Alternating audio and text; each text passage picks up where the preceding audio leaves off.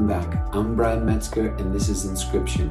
Whether you feel far from God, you want to change that, or you already have a relationship with God and you just want to go deeper, this is the place for you. Today is the first Sunday in Advent, and before we get started, I want to share a little bit about the Hebraic calendar for this month.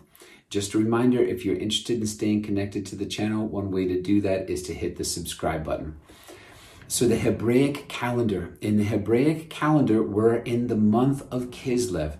And this month is the month that's known for the shortest days and the longest nights. And we've been opening up already as this month has been unfolding in the last week.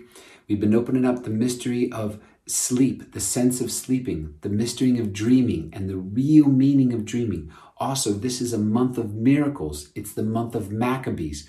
We were talking about how, Israel is just amazing. The way that they teach, the pedagogy of Israel, they're masters of pedagogy, that every month they pull all this together.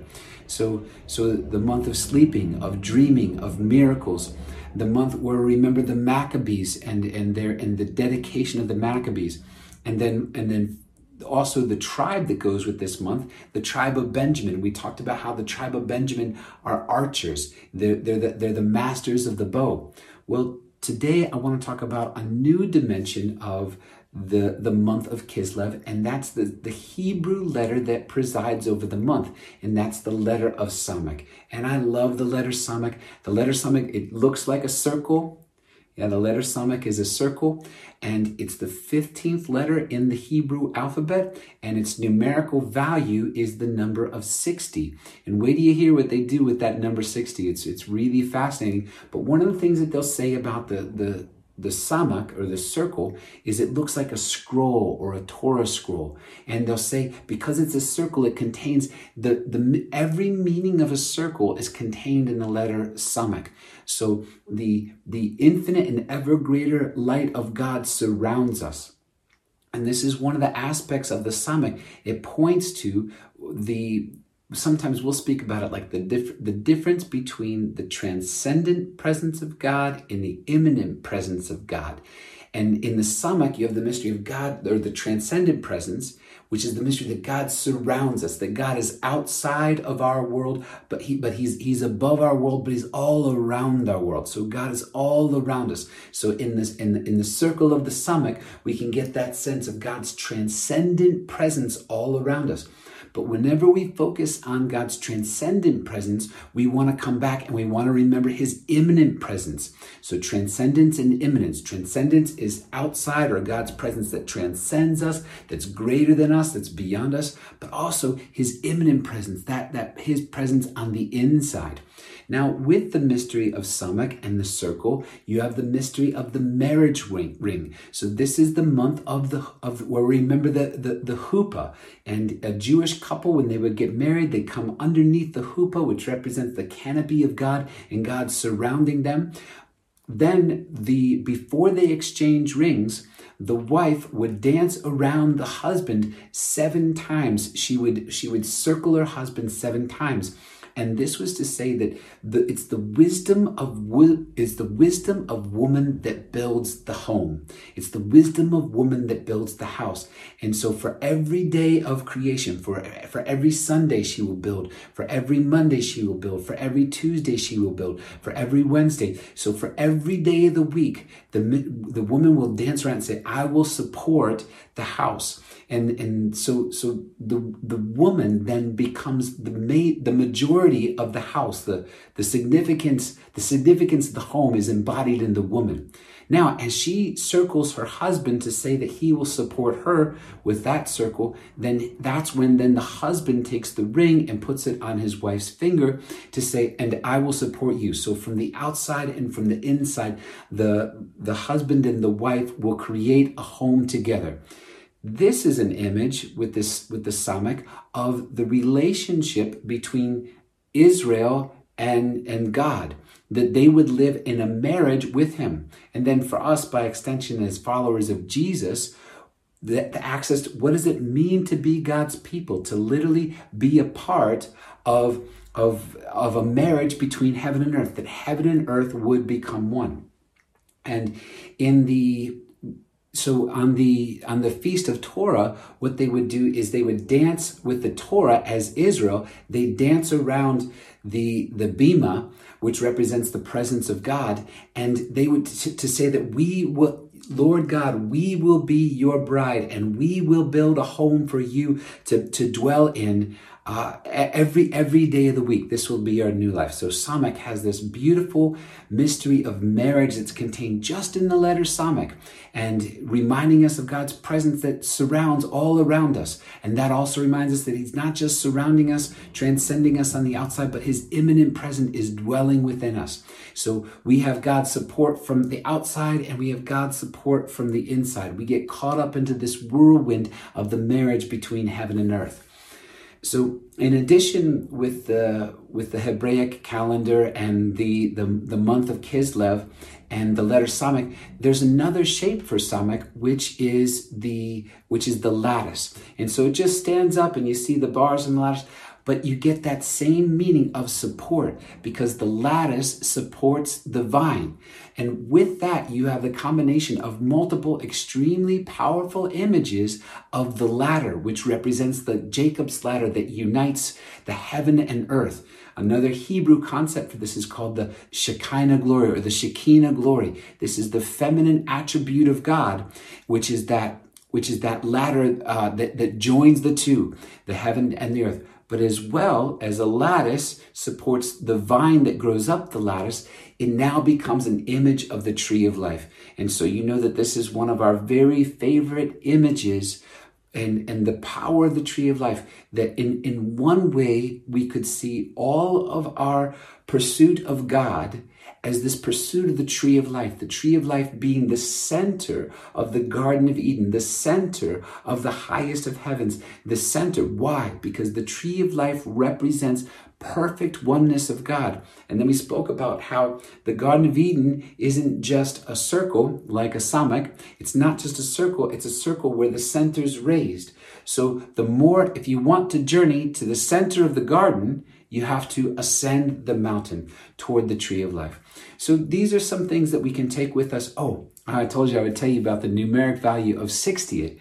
And so what the sages of Israel would say, with the numeric value of Samek being 60, they would say that sleep is 1/60th of death, and that dreaming is 1/60th of prophecy, and that honoring the Lord's Day is 1/60th of experiencing heaven. And so here's where you get one of the most beautiful meanings of the Samek and the circle, is that the end is present in the beginning, and the end is simply the beginning come to its fullness. And so this gives us that powerful sense. You might remember that all reality comes to us with a structure of two levels. You have the level of becoming, which is the level of change, and then you have the level of being, which is the level that always is. And so we want to live our lives with roots that go down deep into that level of being. And the Samek is a beautiful letter that contains this mystery about how in the beginning, the end is already present in the beginning, and the end is simply the beginning come to its fullness. And so yes, there will be all kinds of breakthroughs and steps forward, all kinds of advancement, and there'll also be falls, and there'll be setbacks, and there'll be loss, and there'll be grief. But all of this works together in the becoming, but the fullness of it is always present to us. God is always surrounding us. God is always dwelling within us. God is always supporting us. So with that, let us head on to our readings for the week. Our first reading for this Sunday is from the prophet Isaiah, and it's chapter 63. And if you pay close attention here, it's actually just a few verses of 63 that set up chapter 64. So 63 and 64, and there are a few verses that are omitted from it. So it's really valuable to go back and read it in its original context, but we'll have a reading of it here as it's given to us in the lectionary, and we'll hear what some of the things that God's saying to us through it. You, O Lord, are our Father, our Redeemer. You are named forever. So the first thing I want to point out here is this, the reading for today both begins and ends with the declaration of God being our Father. He's the one who wants to support us. He's the one who's going to be there for us. And we remind ourselves that this is true, especially in those moments when we most need reminded of it. But then this next line, our Redeemer, you are named forever. The sentence is kind of backwards. And so the name, our Redeemer, is his name. Because it could sound like you are named forever, like saying that forever is his name. No, you are named forever, our Redeemer. So you are the one who saves us. You are the one who supports us. So that's a great way to approach the text for today, is just to remember it's going to open up with a declaration that God is our Father, and it's going to close the declaration that God is our Father, and that we remember that he is our Redeemer forever. Forever. Okay, so now as we go through here, the next line. Why do you let us wander, O Lord, from your ways, and harden our hearts so that we fear you not? Return for the sake of your servants, the tribes of your heritage. Now, if you look at this in the original context, remember I told you some of the verses are talking out, some of the verses are omitted for this reading. The context is they're in exile and they're looking back to, this is the exile, the Babylonian exile. So this is where the Temple of Solomon has been torn down, and they're outside and they're exiled from Israel, and they're looking back at a loss. And so this next line is going to make more sense when you see that. It says, O Lord, would that you would rend the heavens and come down and make the mountains tremble before you. Now, here, because of omitted verses, it's not clear what Israel's praying while they're in exile, or what Isaiah is praying while in exile.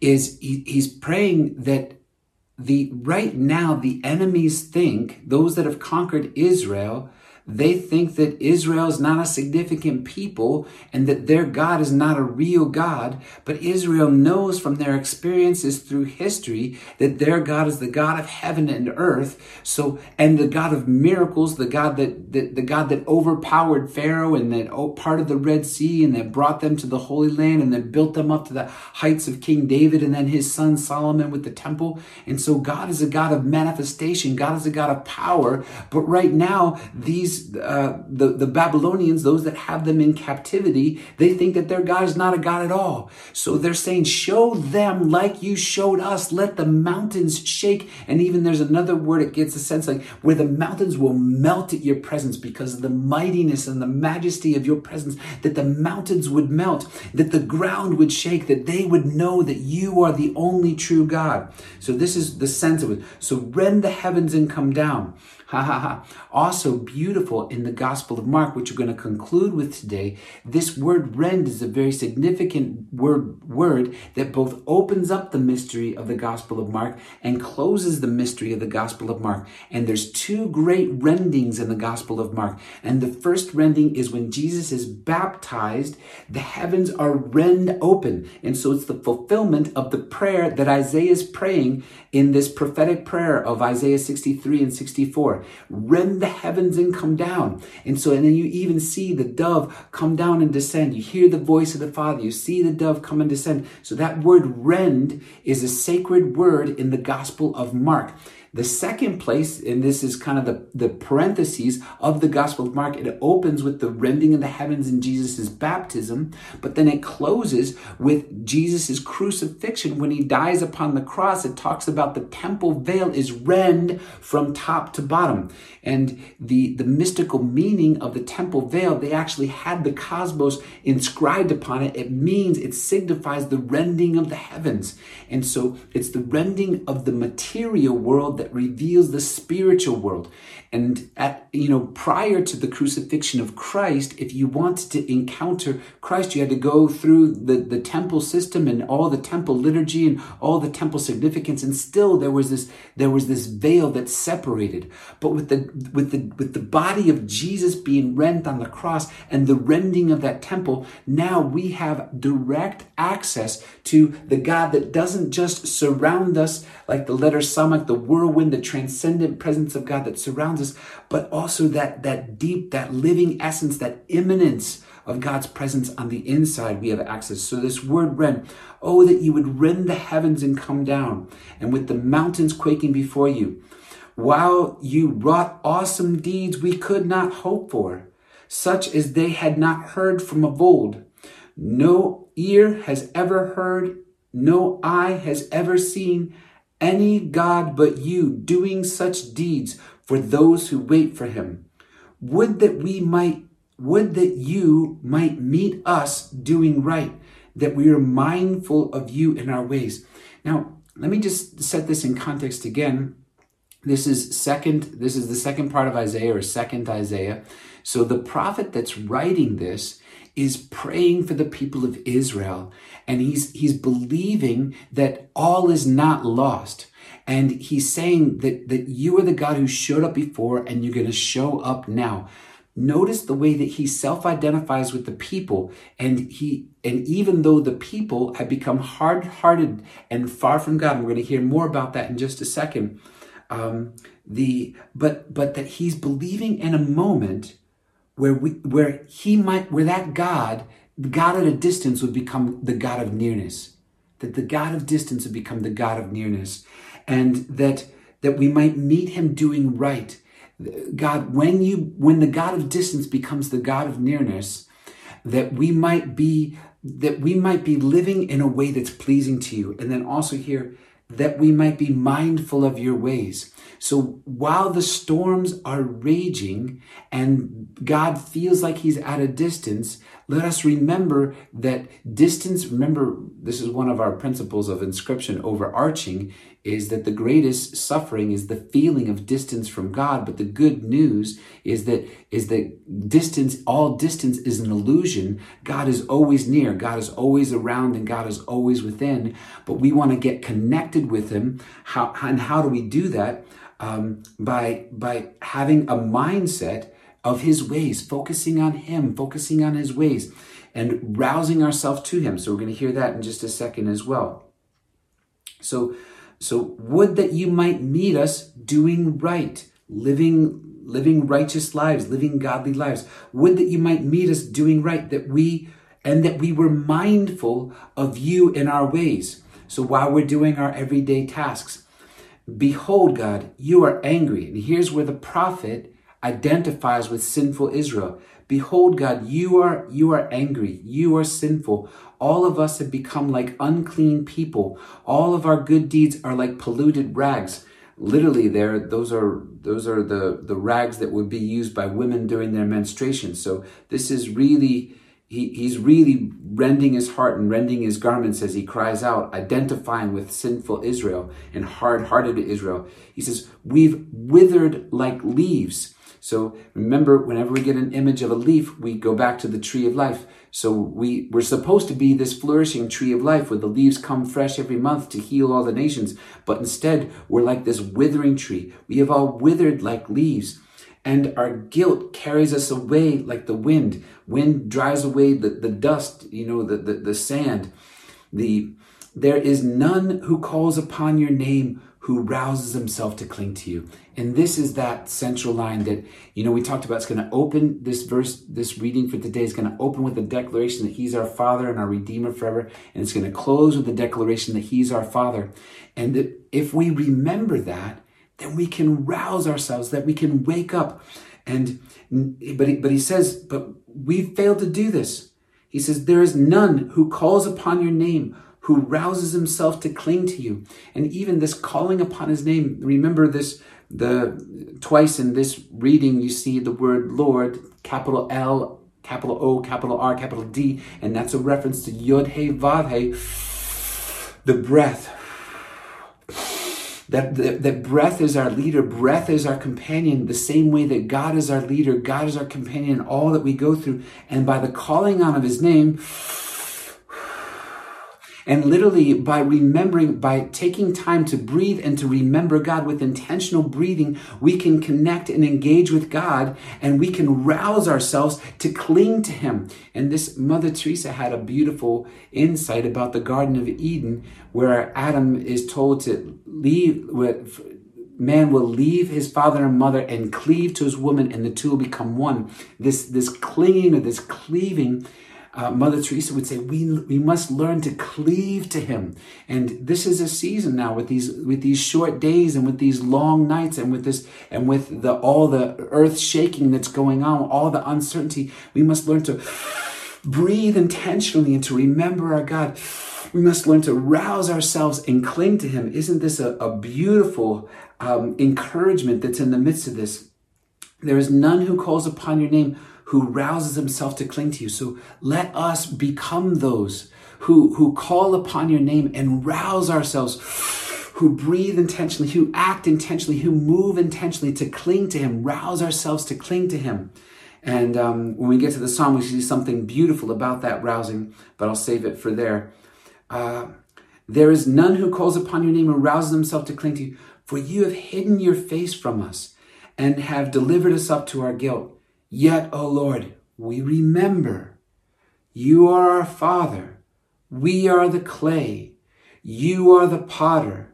We are the work of your hands. God, you've got this. You shape us from the outside. You support us. And then you breathe into us the clay. You make all things new. So now let us move on to our second reading, which is Psalm 80. Lord, make us turn to you. Let us see your face and we shall be saved. And so this is the key, the pursuit of his face. As we talked about, we want to go to the center of the Garden of Eden, which means to go to the top of the Mount of the Lord, where the tree of life is. But in the book of Revelation, we see that where the tree of life is where the throne of God and the Lamb is. And so what we long for more than anything else is to be face to face with our God. And even all the beauties and the mysteries of the land of the Garden of Eden must not distract us as we ascend the mountain of the Lord to come to this locked-in gaze with the one who's seated on the throne, to be eyeball to eyeball with him, to be forehead to forehead with him, that we would share the same breath, that we would remember that the breath that we breathe every day is a reminder of that mystery, of that first breath that the Lord breathed into the mouth of Adam, where the transcendent God became that immanent God on the inside. Ha, ha, ha. Yea, God. Thank you, Jesus. So, Lord, make us turn to you and see your face, and we shall be saved. This is what salvation is to see the face of the Lord. It says of Abraham that he was to be perfect and walk with the Lord before him always. It says the same thing about David, that David walked with the Lord before him always. And it says of Moses that he spoke to God face to face as a friend speaks to another. And I would say, brothers and sisters, this is the call for us as followers of Jesus, to walk with Jesus before us always, to keep his face before us always, to make that highest pleasure of Eden the highest pleasure and the one thing in our lives. O shepherd of Israel, hearken, from your throne upon the cherubim shine forth. Rouse your power and come to save us.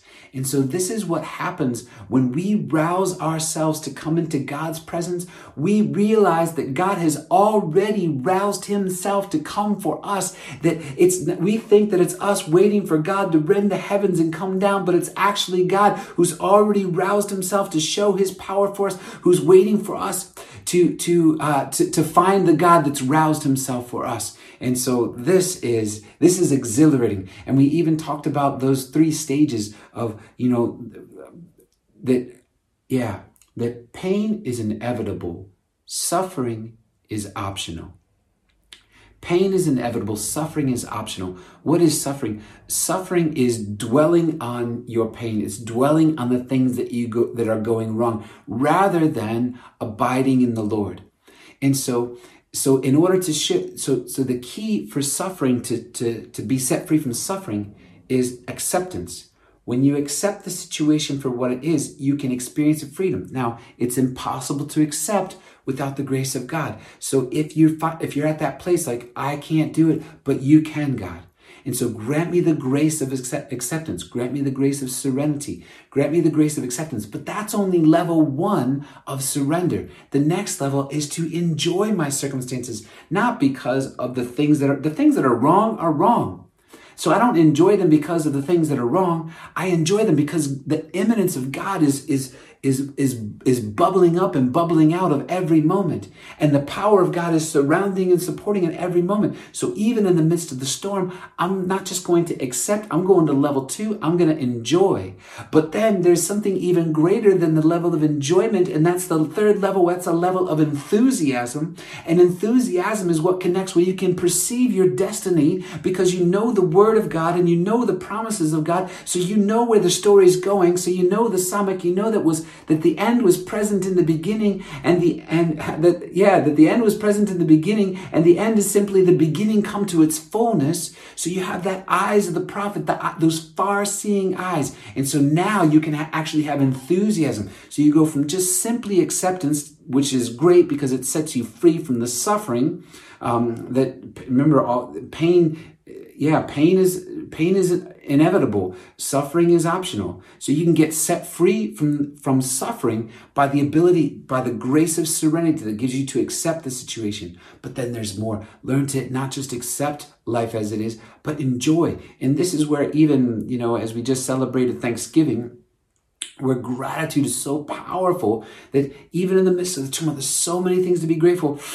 Every breath that I take, every beat of my heart, every day above ground. And this is now I'm learning to enjoy even in difficult circumstances. And then when joy goes to be able to see the destiny of where we're going, that's when it becomes enthusiasm.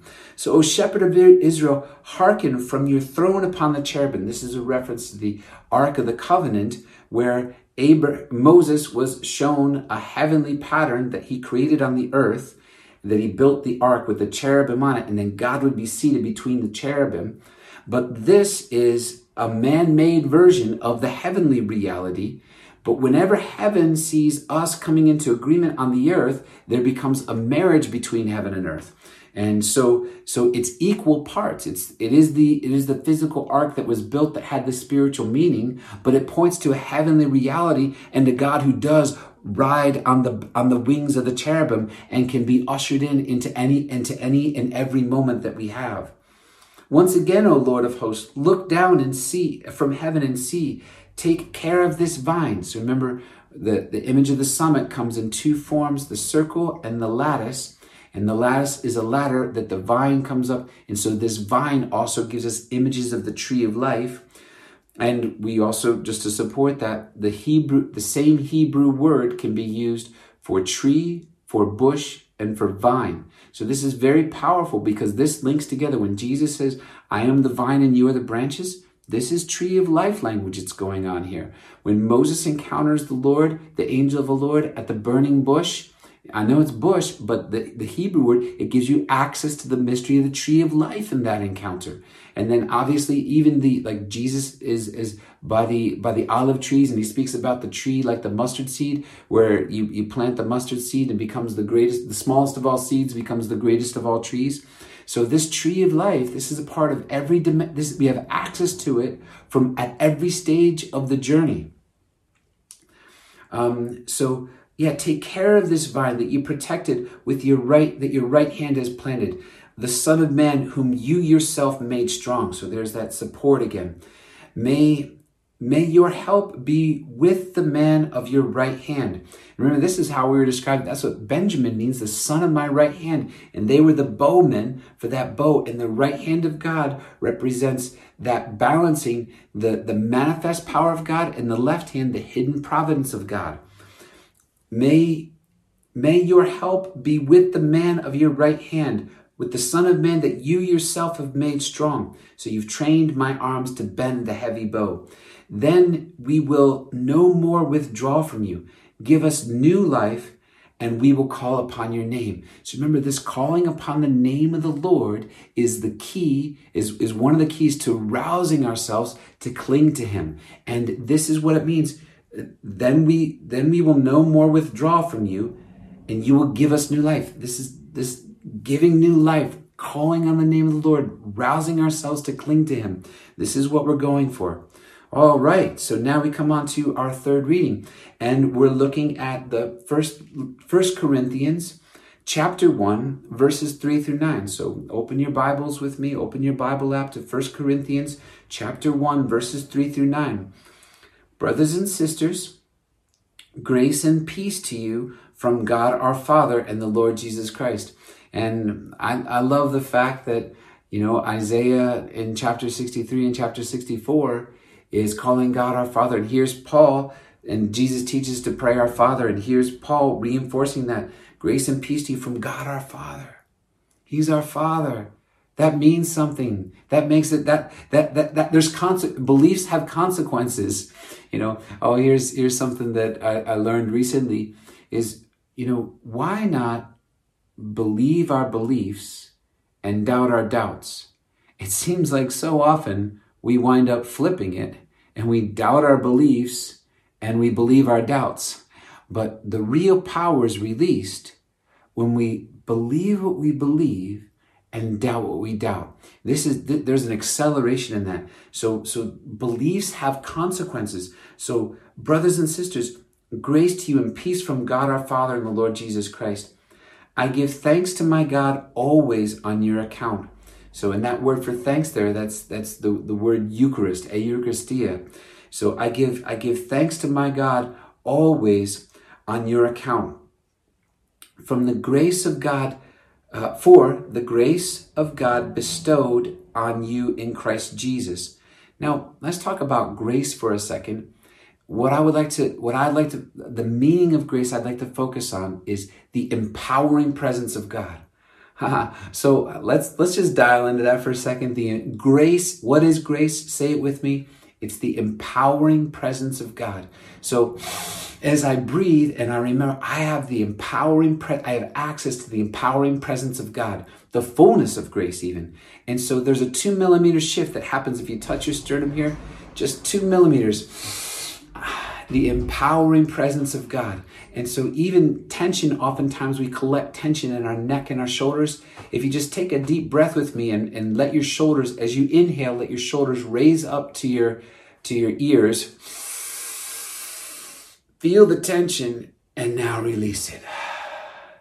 Yeah, so the empowering presence of God. Take a deep breath, remembering your God. Rouse yourself, call on his name, cling to him. So I give thanks to my God always on your account for the grace, for what's grace? The empowering presence of God, for the grace of God bestowed on you in Christ Jesus, that in him you were enriched in every way. Wow. If we could just let that set on our spirits for a moment. In him we are enriched. So this is wealthy in every way. So make no limit. So I want to be enriched. I want to be enriched in every dimension of my life, in my relationship with God, in my relationships with my family, in my physical strength, in my health, and the vitality of my body. But also I want to be enriched in my prayer, in my knowledge of who God is. I want to be enriched in my finances. I want to experience the generosity of God so that I can share the generosity of God with others. So in him, we have been enriched in every way. Now watch this. With all discourse and all knowledge. Now notice these words. So this word knowledge here, last week we were talking about the word epignosis. Now this word knowledge here, this is the word gnosis. And we said epi is an intensifier. But notice there's another word that's used to intensify it. What's that? The word all. So it's not just knowledge that you've been enriched with discourse and you've been enriched with knowledge. You've been enriched with all knowledge. And so while it's not, if you look in the Greek, it's not the Greek word, it's the word gnosis versus the word epignosis. It's talking about the same thing. Why? Because it has a new intensifier, all knowledge. And this is key. Sometimes vocabulary, it seems like the mystery is inaccessible because of vocabulary. I want to encourage you that the vocabulary doesn't come first, brothers and sisters. So if you feel that burden, like, oh, there's all these new words, all these Hebrew words, all these Greek words, all these Latin words, there's all these new words, and the vocabulary, it's not about the vocabulary. The vocabulary doesn't come first. The experience of God does. the connection with God comes first. And when you have a living connection with God, when you rouse yourself and cling to him and you find that there's a God who's already roused himself and is more, he's been clinging to us even more without us realizing it, but we've been asleep. So when we rouse ourselves and we have that encounter with the living God, like Job has at the end of his beautiful wisdom book, in the book of Job, he has this encounter with the living God. When we have that encounter is generative. Not only does life come from it, not only does abundance come from it, not does enrichment and enriched in every way, not only does that come from it, but vocabulary comes from it.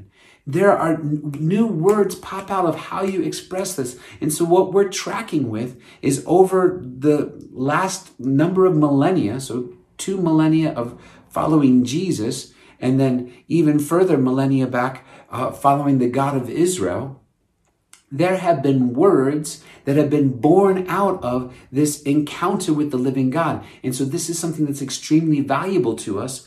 And so don't get burdened by them. Let them be catalysts. Let them be catapults for you. Okay, so here, for the grace of God bestowed on you in Christ Jesus, that in him you were enriched in every way with all discourse and with all knowledge. And so I'd like to say that this is the meaning of that epignosis, which is this is the organizing principle behind the theology of St. Paul and the theology of St. Peter. And this epignosis, this all knowledge, and add to it all discourse. And check this out, the word discourse there, the Greek word for that's logos, which is that's its own mystery and story, which Jesus himself is the second person of the Blessed Trinity, is the divine logos. Jesus is the divine logos made flesh. So the deepest meaning and essence of who God is, the fullness of who God is. So you get all, but also it means speech. So how do you say it? So with all discourse and with all knowledge, you, brothers and sisters, have been enriched by the grace of God in Christ Jesus with all discourse, with all logos, and how do you say it, and all knowledge, and how do you understand it. And that organizing principle of both Peter and Paul, what is it? It's that face-to-face encounter. Paul had it on the road to Damascus when the light blinded him and he lost his sight for 3 days. And Peter had it when he was on Mount Tabor and he saw the face of Jesus shining like the sun. This is that epignosis, or here, all knowledge and all discourse. You've been blessed with it so that you are not lacking in any spiritual gift. So notice the way this is up and over the top and lavish and abundant in every dimension as you wait for the revelation of our Lord Jesus Christ. And so last week we were talking about 2 Peter, when he says, the prophetic word that we carry is altogether reliable. Keep your eyes fixed on it as you would a lamp burning in a dark place until the first streaks of dawn arise and the morning star arises in your hearts. And we know that Peter was talking about his experience, his encounter on Mount Tabor. You're lacking in no spiritual gift as you wait for the fullness of the revelation. So here you have the mystery of the Samach again. What's present in a finite form in the beginning, in the end, the beginning is come to its fullness. So it's all one, and that's why we can put roots down in that level of being. It's all given so that you are not lacking in any spiritual gift as you await the revelation of our Lord Jesus Christ. He will keep you firm to the end, irreproachable on the day of our Lord Jesus Christ. God is faithful. And remember, we believe this, and beliefs have consequences. Believe your beliefs and doubt your doubts. God is faithful, and by him you were created, and you were called to fellowship with his son, Jesus Christ our Lord. And so this fellowship, this is what we're fighting for, this fellowship. Now we come to the Gospel of Mark, chapter 13, verse 33. And we get this wake-up call. Jesus said to his disciples, "Be watchful, be alert. You do not know when the time will come. It's like a man traveling abroad. He leaves his home and he places servants in charge, each with his own work. and he orders the gatekeepers to be on the watch. Watch, therefore. You do not know when the Lord of the house is coming, whether in the evening or at midnight or at cockcrow or in the morning. May he not come suddenly and find you sleeping. What I say to you, I say to all, watch. And so this is that Greek concept of nepsis. Be awake, alert, attentive, and aware.